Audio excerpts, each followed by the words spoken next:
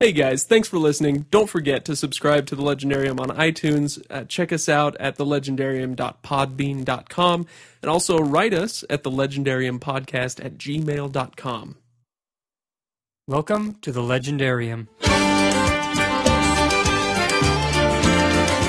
Today, Craig and I discuss The Return of the King, Book 5, Chapters 1 through 5, in an episode entitled 4 Ways to Call a Hobbit to Dinner.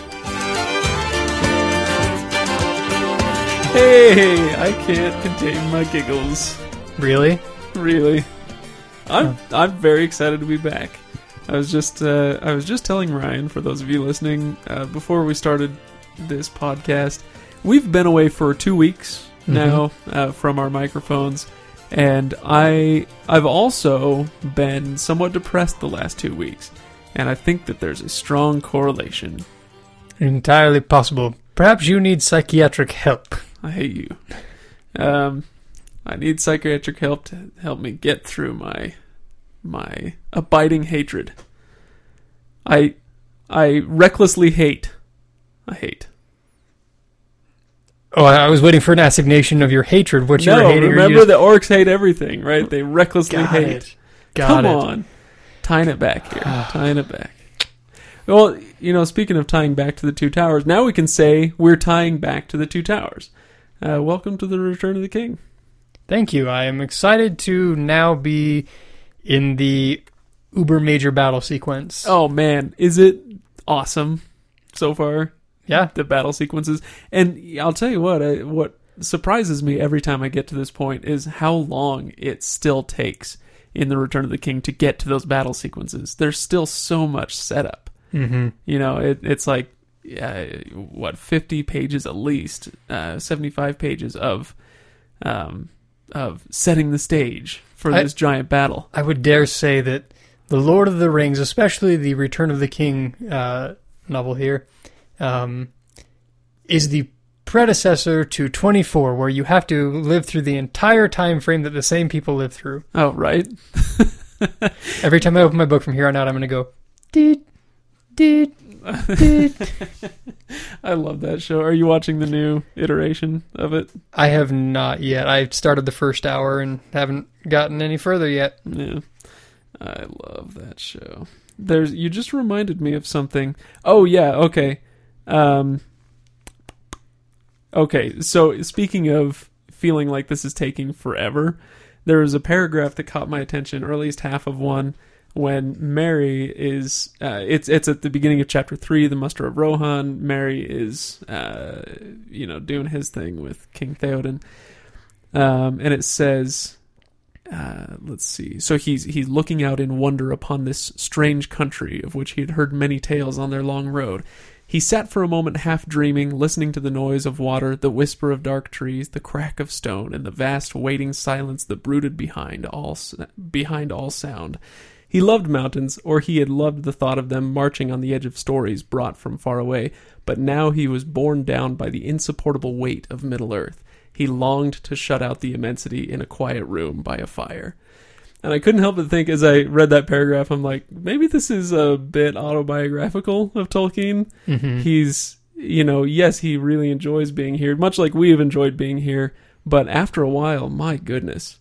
It's a big story, and it's a big world that he's created, and there's so much, and the weight of it just kind of presses down on you, and you can't help but want a release from that. Yeah, if you, especially for those venturing through this for the first or maybe second time or whatever, there's so much detail. If you try and hold on to as much as I normally try and hold on to in a story, you will go crazy. Which isn't saying much for you. Nope. But yeah, there's just the immensity of it. Another passage that caught my attention was, and it always does, is when Aragorn and company come out of the Paths of the Dead, and then they ride along the southern part of Gondor between the mountains and the sea, and they're passing, essentially, city after city, county after county, landmark after landmark, and Tolkien names them all. Mm-hmm. And and he doesn't go into the history of any of these places. He just says, oh, and then they rode past this and this and this. And so it's, it just adds more and more to this idea that, oh my gosh, there is so much that this story isn't even touching. Or, we're just riding right through. The other part was when he said something about the river that empties into the sea that washes the walls of Dol Amroth, where Prince Imrahil comes from.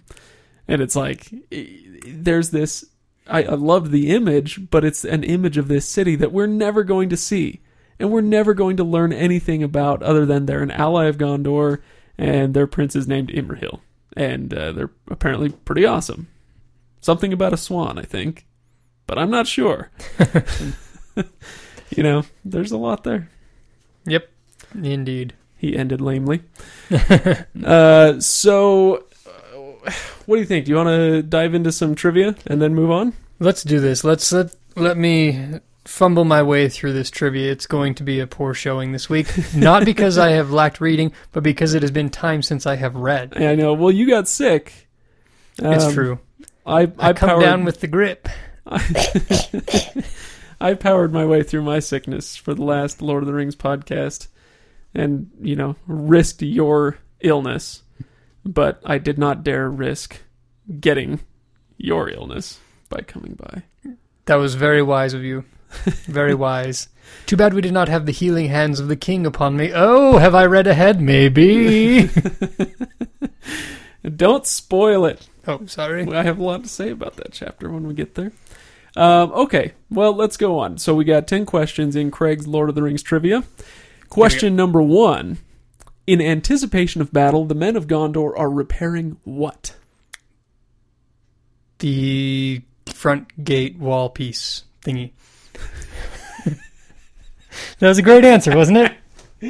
Yes. Anytime you put thingy in there, it's a good answer. I will accept that. It is the Ramas Ekhor, the great wall, the giant wall that encircles not just Minas Tirith, but a lot of the lands roundabout. Right. Later on, they repair the gate itself, but before that, they were working on the wall outside. Man, stop spoiling things.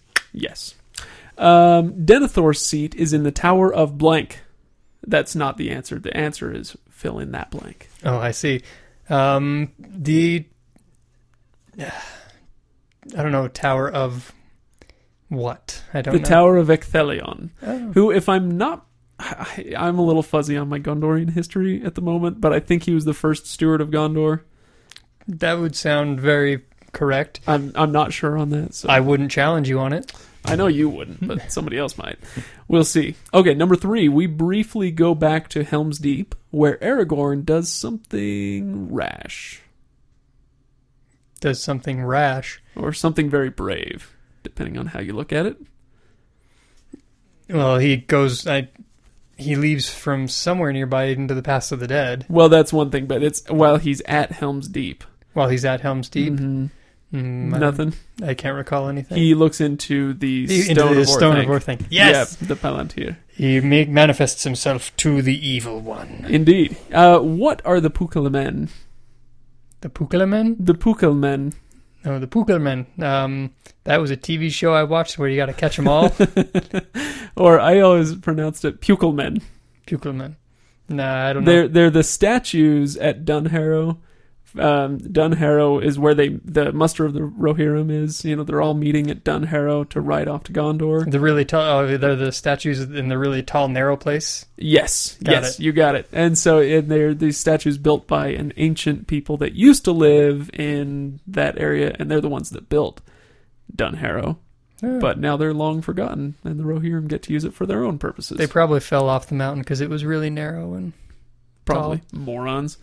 What is the token sent by Gondor to Rohan to call for aid? It was a red arrow. Yes, a red arrow. Correct. I could see the wheels turning. It's like red spear, red something. No, it was an arrow. What? Oh, okay. One of my favorite things from all 5 chapters, and there was a lot to choose from. But what are Hellhawks?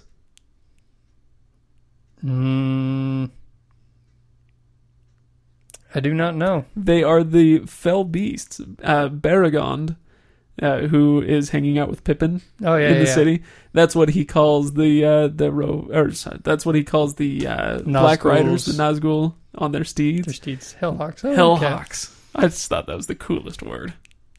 Okay. About how many men ride from Rohan to the aid of Gondor? I want to say like 3,000, but 6,000. okay. He wanted to send 10, but he didn't want to leave all of his strongholds undefended. Now, we already talked a little bit about when Aragorn and co. come out of the mountain. They ride along this plain, this valley between the mountains and the ocean. I guess it's not a valley, but whatever. They are riding to the Stone of... Your names killing me. Yeah, I know, because it's been so long. The Stone of Eric. Oh, okay. Well, I'm sure Eric had a nice stone. So That's what all the ladies say. Name the battering ram at Minas Tirith. Oh gosh, when I read this, I knew, I was like, I need to know the name of this because it has a wolf's head and they were very angry. I don't know. Grond. Okay. Grond. Man, I am sucking this up. Sorry, man. All right. Well, you're probably not going to get this one then. Gonburigan is the chief of the what tribe? What do they call themselves? The Machu Picchu Indian tribe. Close, I guess. They are the Woses, and they do use poison darts, apparently. Oh, yes, the Woses. Moses was a Woses. But Moses supposes that he was a Woses. Was a Woses. But Moses supposes erroneously. Indeed. Man, this is not going well. This is our best episode ever. I don't know what you're talking about. Well, we do what we can. Yeah, actually, the Woses, in case you care, that was the end, by the way. You got 2. Oh. The Woses are made up by Tolkien out of a word in a poem in Old English that is indecipherable. So there's this word, woes, or woses, that he came across in translating something for whatever he did in his academic life. I don't know. But there was no translation for it, and there was so little context that that nobody had been able to figure out what this word was or what it was referring to. And so he took what few clues he had, and he said, all right, what if they were like a foresty hill people? Tribal people. Yeah, tribal people. Like from Indiana Jones, when they shoot the guy with the little poison darts when he steals the statue from Indiana Jones. Exactly, yes. We'll call those the Woses. Those are the... I suppose as we will call them the Woses. That would be the tribe from the Woses. The Wos they would have Wos ancestry. Or was ancestry. Was ancestry. There you go. By the way, do you want a bonus after just 2 out of 10? Oh, yeah. I'm ready to knock this one right out of the park. I just want one of the 2 names. Now, we know that hobbits are called hobbits, and hobbits are called halflings. But there are 2 other names that we have heard so far, one in Rohan and one in Gondor. Can you name either one of them? It's like what they call them in their own language. Mm-hmm. Can I remember either one? No. But I remember... Well, that's jumping ahead. Never mind. In Rohan, they call them Holdbitla. Okay. And then in Gondor, they call them Feriannath.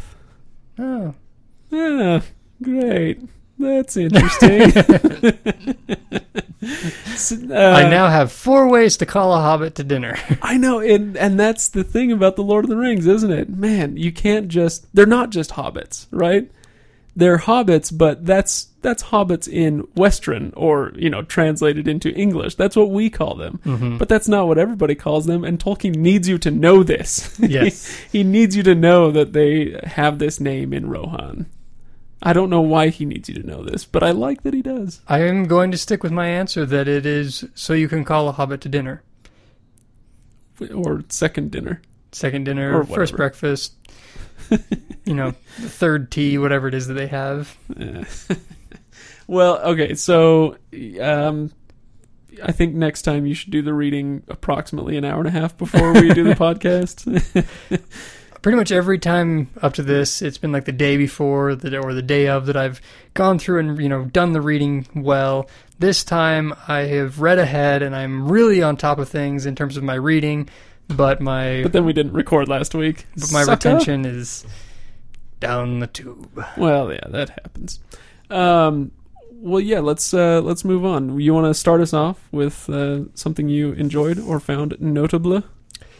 The first thing that I want to discuss briefly here is this is the first time, to my recollection, in this entire book series where we start jumping around like jackrabbits in the story. Oh, yeah. It was, in Fellowship, we're with Frodo and the Hobbits all the way through until we get to the breaking of the Fellowship. It's just one storyline. Then we hit Two Towers, and it's Frodo and Sam get their little bit. Then you have Merry and Pippin and their bit with the orcs, and you have Legolas and Gimli and Aragorn. You got those things going on. Now they've spread out even further, and now every chapter we're somewhere different. Yeah, and not just geographically, but in time as well. Yes. So, and that was one of my points as well. So I am not only pleased, but also very pissed off that you brought it up. Tolkien is demanding a lot of us. Mm-hmm. Not just in terms of place names, but just in terms of keeping track of this damn story. Mm-hmm. How do you do it? It's taken me so many readings before I can finally figure out. I know where we are before I sit down for 10 minutes and puzzle it out, mm-hmm. or go to the chronology in the back. Well, the one thing he does that's kind of a gift to us that he doesn't necessarily have to do. I think, okay, and I'm going to say he actually has to do it, otherwise we're going to be totally lost. But he refers to it like every now and then he'll give you a sentence or two about, and at this time, this is when this was occurring here. You get a couple of those here and there. And because I remember reading one thing and the next paragraph started with Frodo something or other, and I was like, wait a minute. I'm talking with Pippin right now. Yeah. And it'll talk about it, or at this moment, the great king fell or something like that. So I think he does a decent job of making sure you're aware of about what's going on chronologically at the same time, but it is a bit of a mind workout to go through and say, yeah, I am right now. We're dealing with Frodo and Sam at the same time that the Rohirrim are riding towards Gondor. Right. Yeah, and so we're used to dealing with stories one of two ways. Either the Fellowship of the Ring way, which kind of sounded like Pig Latin, the Fellowship of the Ring way. It's a very linear, straightforward story. You start, you have a middle, then there's an end, right? Mm-hmm. Before we split off. So there's that, or there's the modern, I'd say the modern movie-making way. This is kind of how I think Peter Jackson put things together. Even if the timeline was kind of jagged, he made it feel very coherent. And that's when you jump between scenes, you're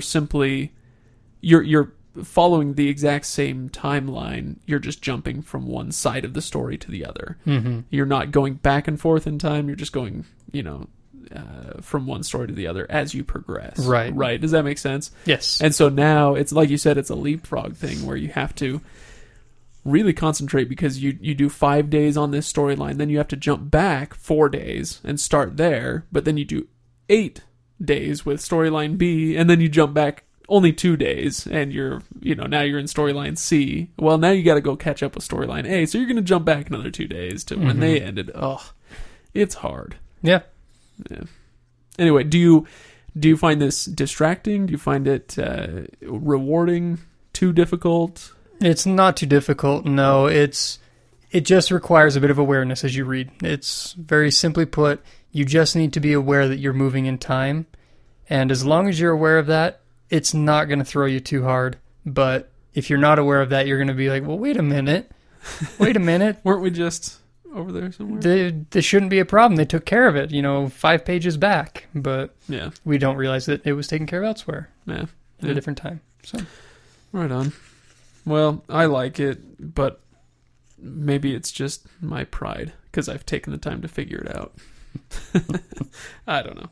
I guess I'll go on with one of mine. I'm just trying to figure out what I want to do first. Maybe I read my notes. Oh yeah, speaking of keeping track of stuff, this actually goes hand in hand with it. There at some point, what is it? Legolas and Gimli says something like, "Hey, if we just had our own folk to come and reinforce us, we'd be all good.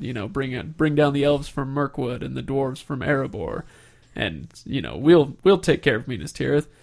And then he's forcibly reminded that they've got issues of their own. And this is another thing that adds a bit of weight and dimension to the story. And we don't have to keep track of this, but it is good to know why these other free folk of Middle-earth aren't showing up. And that's that the only thing we know about is this battle in Gondor in the south. Mm-hmm. Kind of, it's the front lines, because that's right where Sauron is and right where Gandalf is. But there are battles going on at Erebor, the Lonely Mountain that we met in The Hobbit. Mm-hmm. There are battles going on in Mirkwood, and there are fires in Lothlorien. There's all this stuff going on outside of the story proper that we only get hints at, but we might learn a little bit more about later on in the appendices. But as you're reading the story, like I said, just another little bit of weight and dimension that it's like freaking World War 0.5, -1. What comes before 1?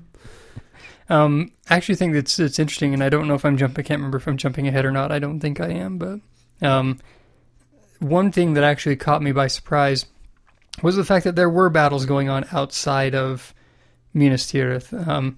Mainly because, coming from the films, it was, hey, here's where the war is happening. Here's what's going on. And while that's true, if I'm jumping ahead, you'll have to just forgive me. When the Rohirrim are riding to Minas Tirith, mm-hmm. and they come across the Wozes. The Wozes, yes. Yeah. They come across the Wozes, and they're like, oh, there's a huge army over here that's cutting off the path to Gondor. But if you follow this path, I can show you how to get around them. I was like, well, wait a minute. Isn't the entire force of Sauron beating down the gates of Minas Tirith? I didn't realize that there were, he's sitting there like, okay, well, I've got to attack this main city, but I also need to keep their allies occupied. Yeah. Occupado. So that was interesting to me, and a bit of an eye-opener that this was a much grander scale war than just the battle going on in Minas Tirith. And it's, as grand as the movie made it, and I do love those battle scenes. I think that it's visually awesome. They cannot, in just a few hours, properly give you that scale of, there's 100,000 orcs on the steppes of Minas Tirith, but there's another 10,000 over on this side, and there's how many hundreds of thousands up in the north attacking the dwarves and the elves, and there's how many tens of thousands of pirates, the Corsairs of Umbar, coming up from the south. And, there's just so much going on. And now that I think about it, I'm kind of grateful that he doesn't go into all that detail, because if he did, then we'd have a Robert Jordan series on our hands. Yeah. I am kind of curious, though. This is just something that sparked. I'm curious as to how those armies got there. Because to me, it would seem like if they had to march out of Mordor, thank you. Having a major moment here. Yeah, right. If they had to march out of Mordor to get there, I would have suspected they would have been seen and more, information relayed. But I guess it could be allies that are recruited, like the names of the Oliphant people and the Haradrim. Yeah. I guess it could be allies that were brought in from the lands. Well, so I'll beat this drum one more time, and that's maps. It is possible that these were like when Gonborigan helps them dodge that company of orcs. Maybe that's a company that came down from the north, from some of the battles in the north, and those northern marches weren't maybe as guarded as well, or seen as as important. Mm-hmm. So they probably didn't march right in front of Minas Tirith to get there and set up camp. They took the long way around. We're going to go up north to Erebor. Don't worry. You're good. Just stay in there. Stop shooting arrows at me. Yeah. All right. Okay. We on to your point? Yeah. One of the things I've noticed so far in our readings is depth to characters that generally, if you don't read the series, you don't get. Denethor, to me, that in the film, he is you can just basically kind of tell he's given up and he's kind of crazy. Crackpot. Yeah. I did not get that until the end, until he finally actually kind of, and it wasn't so much crazy as it was for honor and glory that he was doing what he was doing.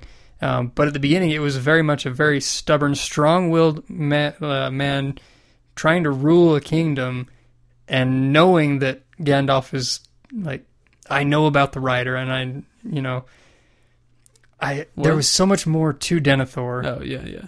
It was just he was not a crazy crackpot to me when I was reading him. He was a strong-willed man who just was not gonna.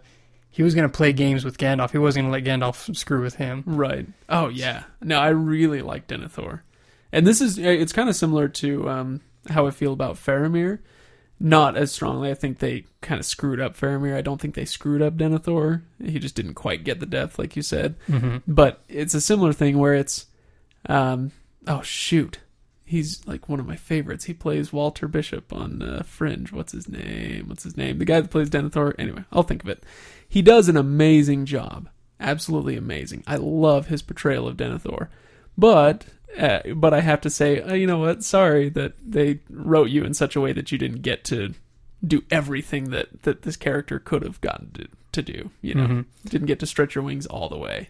Well, for me, I think the big difference, I guess, came for me that in the film I didn't feel that Denethor actually cared. I thought he was like he didn't care about his people so much. It was just my power, my seat.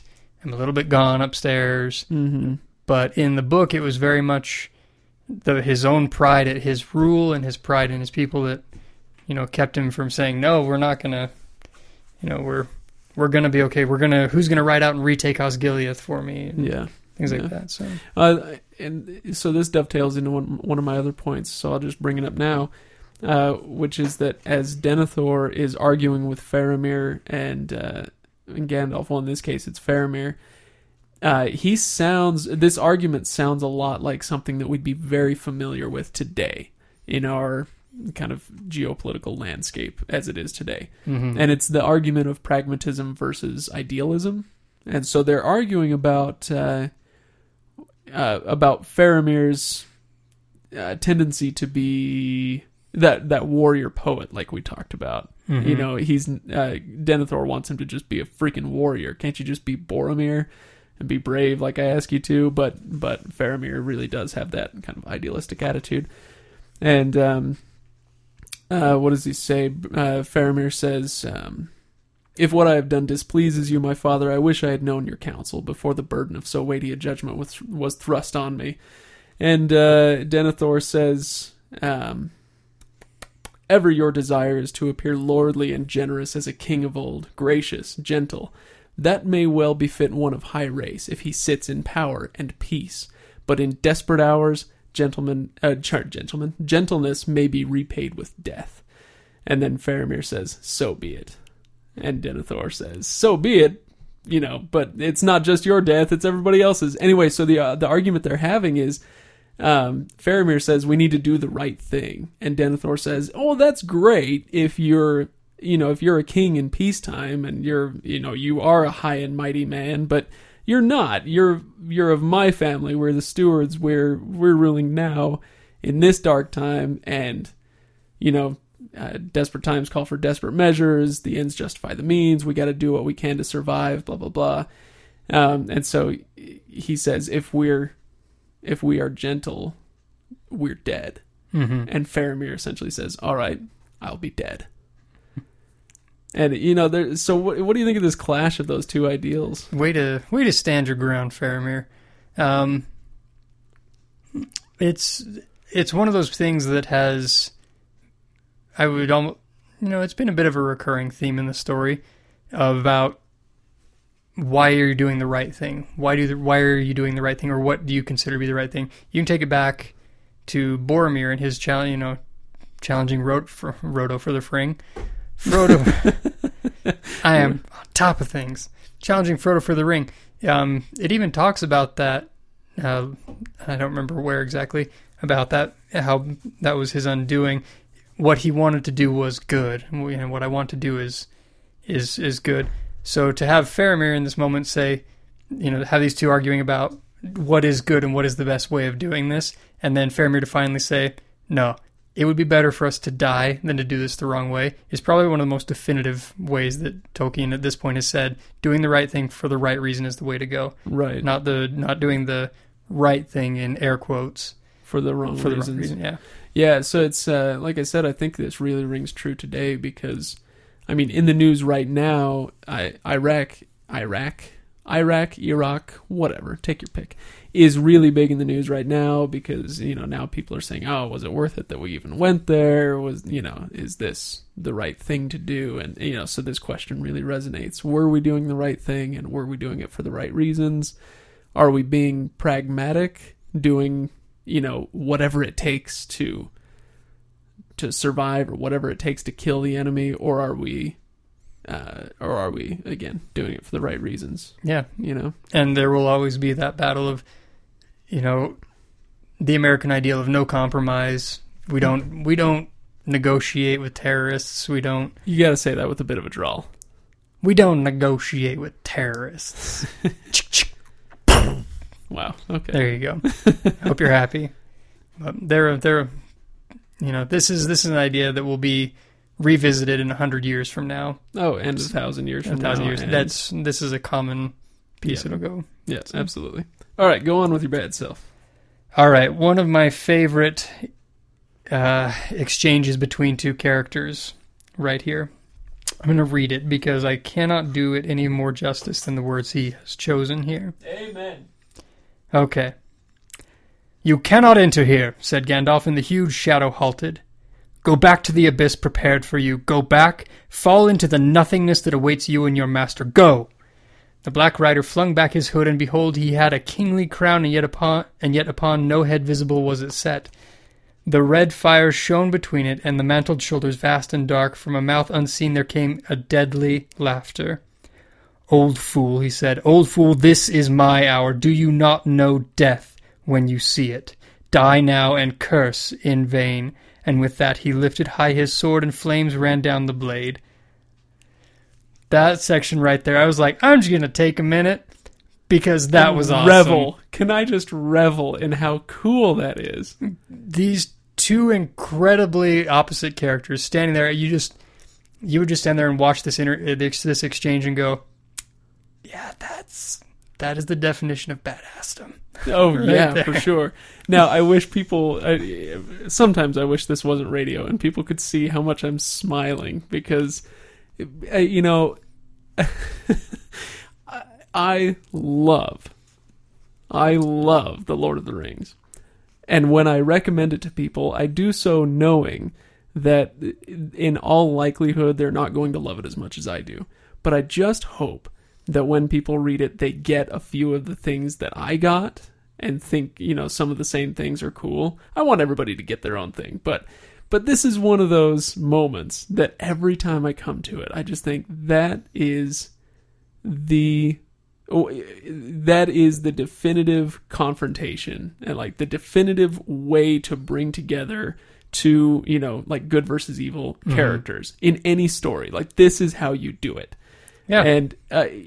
And the language is so perfect. The way that he crafts every sentence and every word and every paragraph is perfect. And so I'm smiling so broadly because this is one of my points. I wanted to bring this up, but I am pleased beyond belief that you did.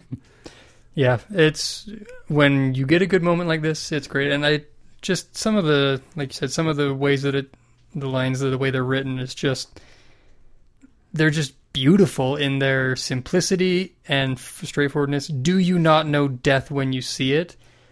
That right there, just that line alone says you now have a visual image of this character, even if he hadn't described the fire, the from the mouth where there came deadly laughter. Even if he doesn't describe that, you just simply say, do you not know death when you see it? And whatever image of death you have, you now can see right there before the champion of all good. Yeah. So a note to all aspiring writers out there, whether you're writing something that's meant to be read or something that's meant to be listened to or seen or whatever.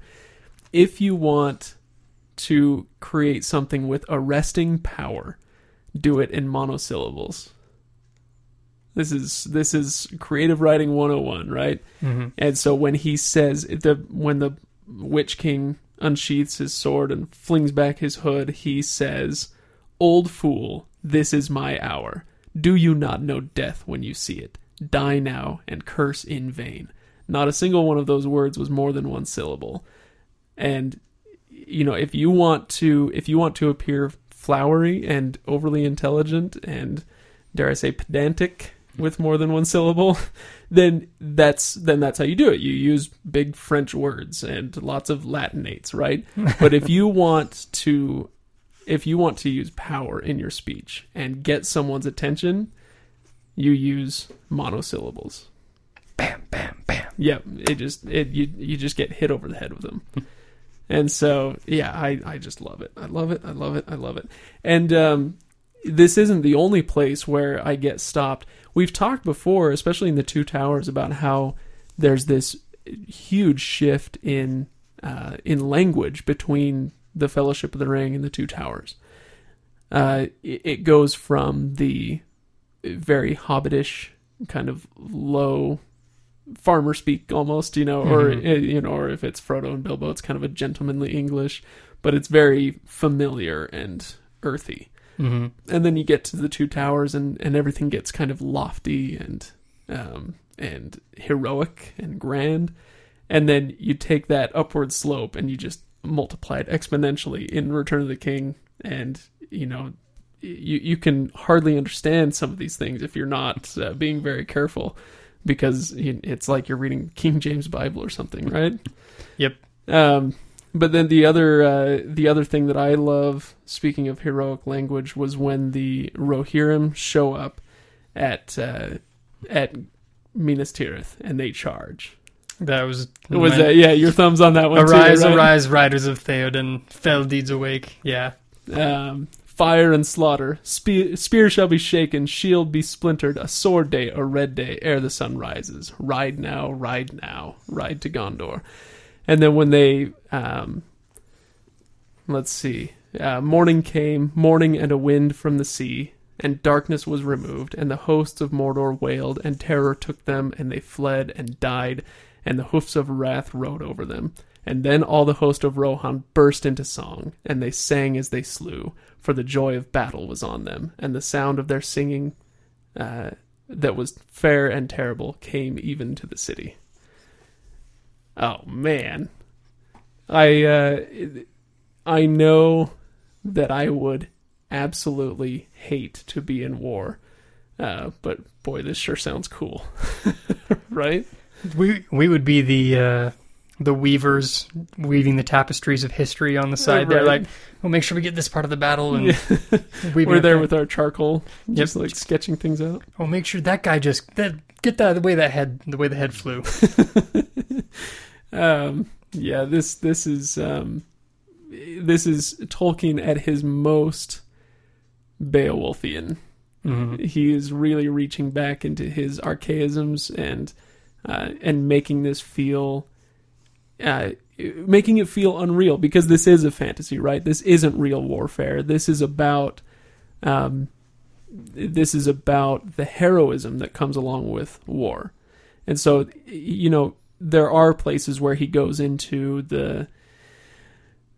the dark consequences of battle and the horror of battle. You remember the dead marshes and these images that he leaves with you, but he's going to also tell you about the heroism that can come with battle when you're with your friends. I almost said comrades, but I'm not Russian. When you're with your companions, your friends, your comrades, whatever you want to call them, there can be heroism there. Now, it's mingled in with all of the blood and guts and the horror in real life. But I think in this instance, he's simply pulling that heroism out of that mix and giving it to us pure in this few paragraphs. Yeah, that actually feeds into my point on this one is a little bit different. He focuses on the heroism there. We've talked multiple times before about how often he does not write the actual battle, like what occurs blow by blow. Most of the time, he writes the emotion of it, right? Yeah, exactly.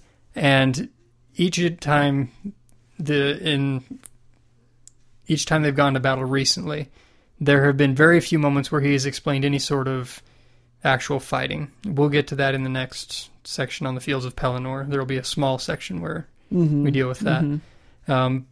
But the way he simply says, okay, I'm going to paint you just enough of the emotion that you can run with it in your own mind as to what occurred here. And just imagine this charging mass of horses running down the host of Mordor here, and just how heroic. Here's what you need to think about. Go ahead and run wild with it in your head. Yeah. So that was my big thing about this. It was a beautiful setup, great speech, everything. And then he says, and here's what I want you to feel, or here's what they were feeling that you should think about. Go. Yeah, you go paint the picture. So, man, this guy was not unskilled. All right, well, I'll take a little bit different tack. Let's get away from the great deeds of men and go to the great deeds of hobbits. Now, Merry and Pippin in the first two chapters of this go on very parallel journeys. So did you get that while you were reading? Like, that this is you're meant to contrast Merry and Pippin's little adventures? I didn't. I don't know if I really got that I was meant to compare and contrast against. Yeah, it kind of naturally happens, but because there are several parallels, but I think the most striking one is that they're hobbits. They're out of place in a kingdom or a land where they don't feel they belong, and now they're thrust into the company of the king. Or in the case of Gondor, the steward, right? And they're both kind of these proud old men, and then both of the hobbits offer their swords in service to these proud old men. And then I love the difference in the reception of that. Yep. Because Denethor is very... he's almost mocking of Pippin's service. I'll take your sword. Yeah, I'll take your sword, and I find you to be an amusing little trinket, and I'll learn what I can from you. This is so cute. Yeah, exactly. What a cute little sword in this 4-foot tall hobbit's hands, versus Merry, who and I should also say Pippin when he swears service to Denethor. He does so out of some kind of sense of duty. He needs to repay this debt of Boromir's sacrifice, right? Boromir sacrificed himself to save Merry and Pippin. Even if it didn't work, he still did his darndest, right? Right. And Pippin needs to repay that. So even if he's terrified of Denethor and doesn't really know or trust him, he needs to repay that. Versus Merry, who loves Theoden and who has seen him he's seen him in battle, and he's seen him at Orthanc, and now he's ridden with him for days now and has grown to admire this guy. And so when he pledges his service, it's not out of some kind of weird warped sense of duty or obligation. It's because he really does want to be of as much service as possible.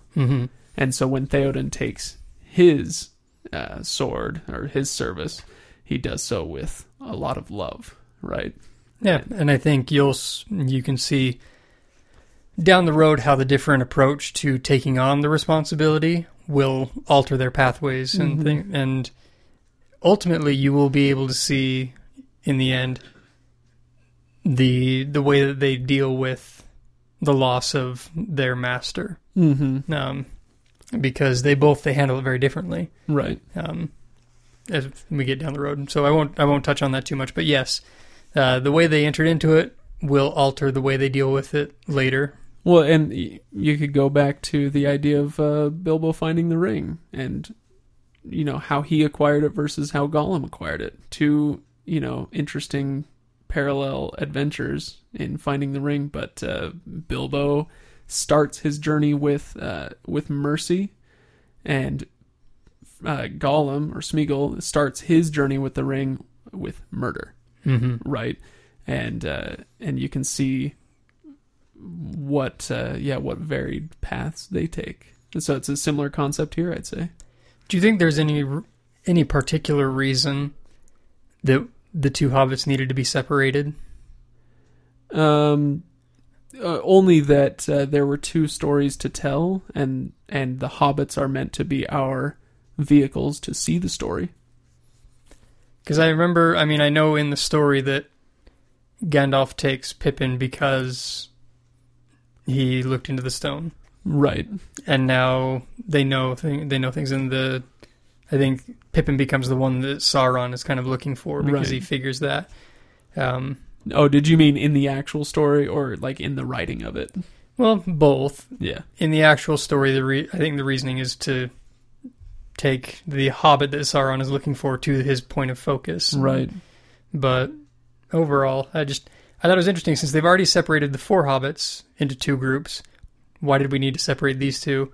Whereas Sam and Frodo, who are taking this different road, end up staying together the whole way through. Well, yeah, like I said, the hobbits are meant to be our vehicle to see these stories or to experience these stories. We're supposed to relate with them, right?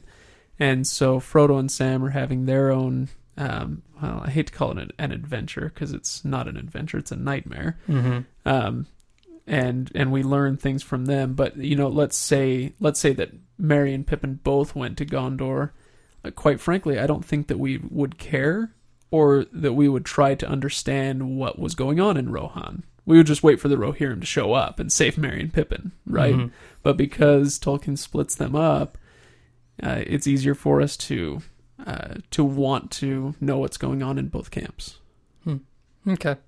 Because I like both of them. They're both good-hearted lads. And they both serve a very important purpose in the end, being separated. So. And did you notice in the first chapter how different Pippin is from when we first meet him?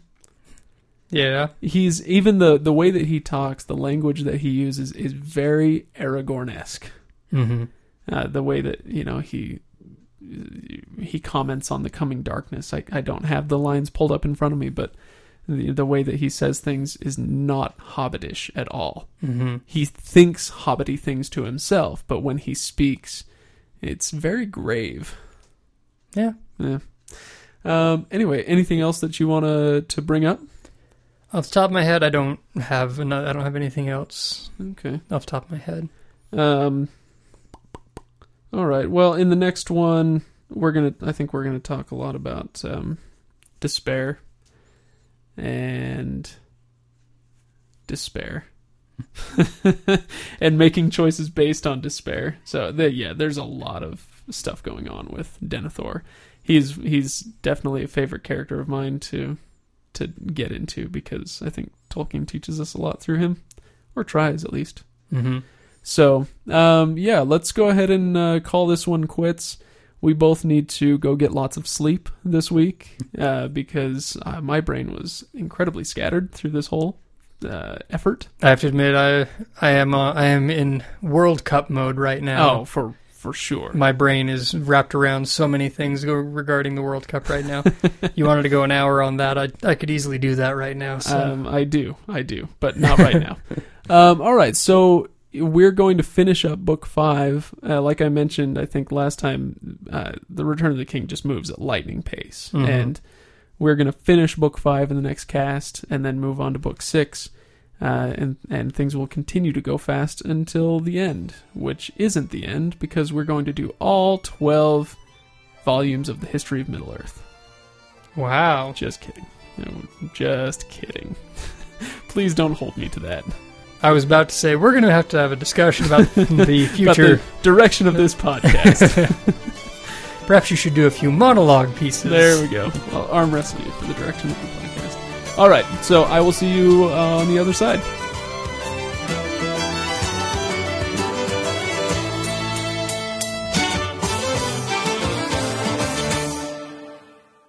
Hey guys, thanks for listening. Don't forget to subscribe to The Legendarium on iTunes.